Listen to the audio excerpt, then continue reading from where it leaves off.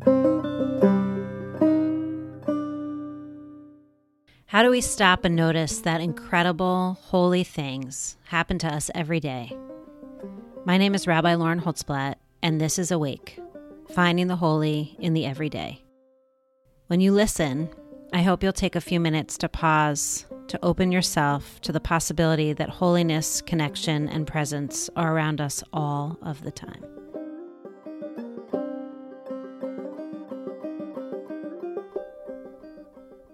Hi, everybody.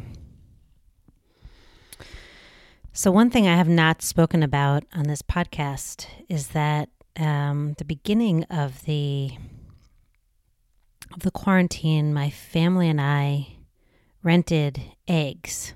They were fertilized eggs from a farm, and the farm delivered 7 eggs with an incubator and 2 live chicks. I think the live chicks were there just to kind of have fun because the eggs take 21 days to incubate and hatch.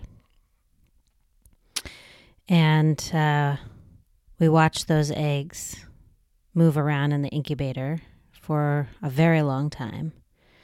And the little chicks began to grow. And first they were really cute, and then they kind of went in their I'd say like pre-adolescent stage, which was less cute.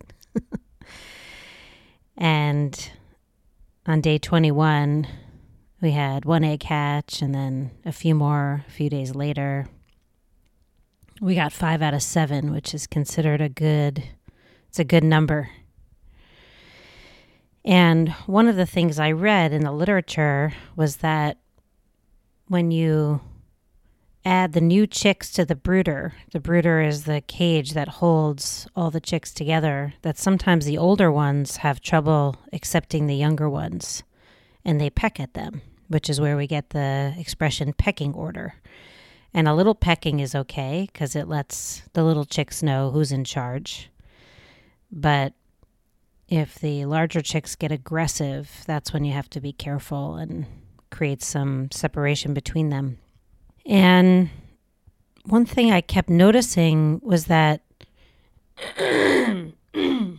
each time I added a new chick, they were just accepted. They all sat under this hot plate together. They cuddled together at night. They shared food. They shared water. There was something just incredibly accepting about a pretty small space for what ended up being 7 chicks. 2 that were quite large by the time they left our house and went back to the farm.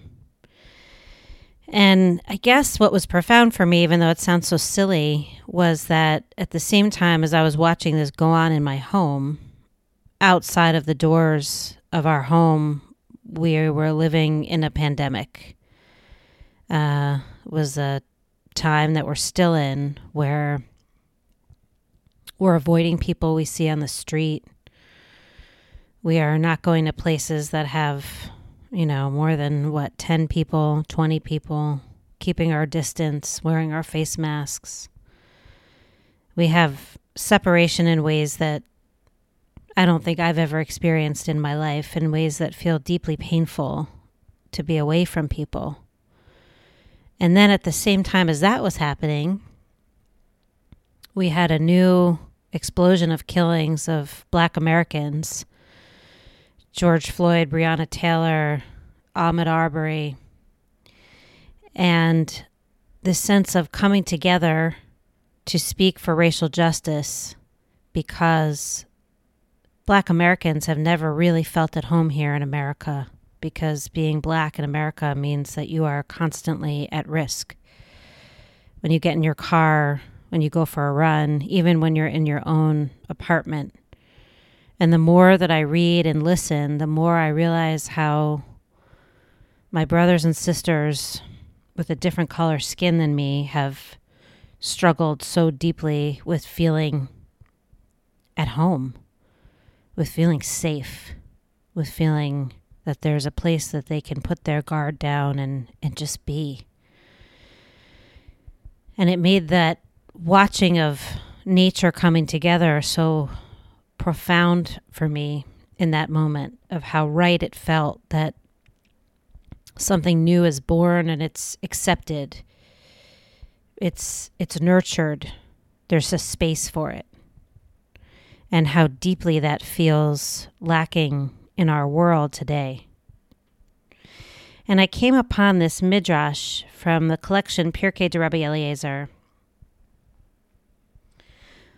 which sung to me, and I think it may to you too, which is why I want to share it with you.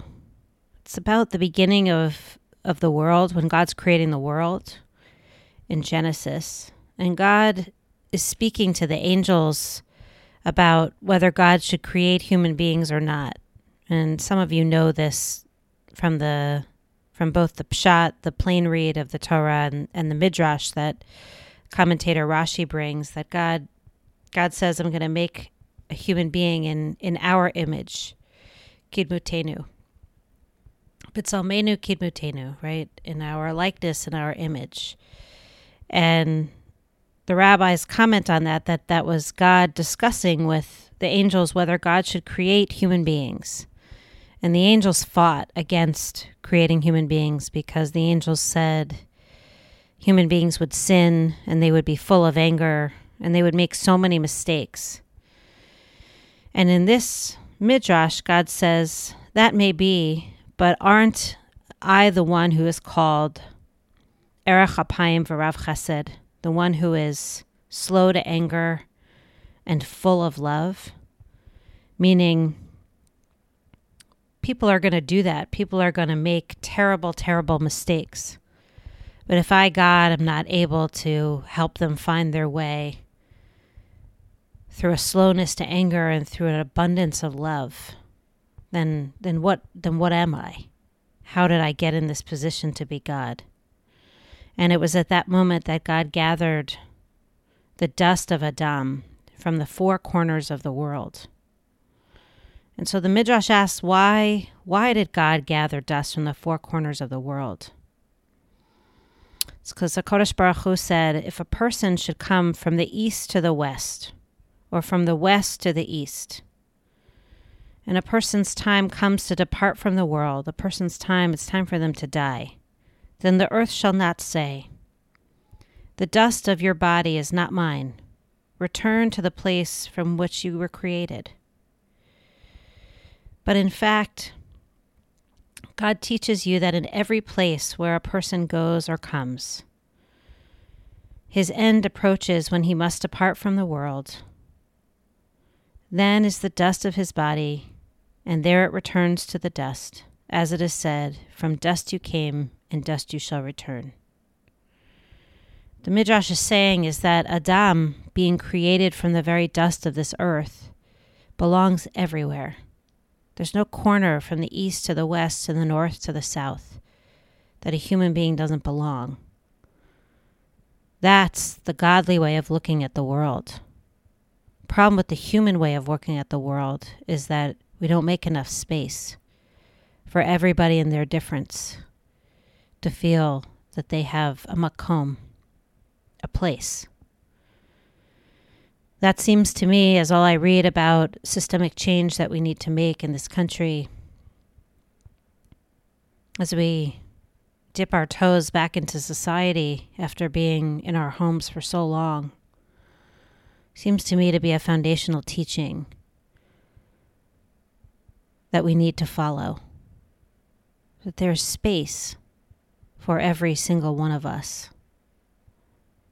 And that our very DNA is the dust of the earth that comes from everywhere, from north, from south, from east, from west. And that perhaps it's not for each one of us to decide who belongs and who doesn't, but actually to hear the calling of the earth, to say that everybody is from here.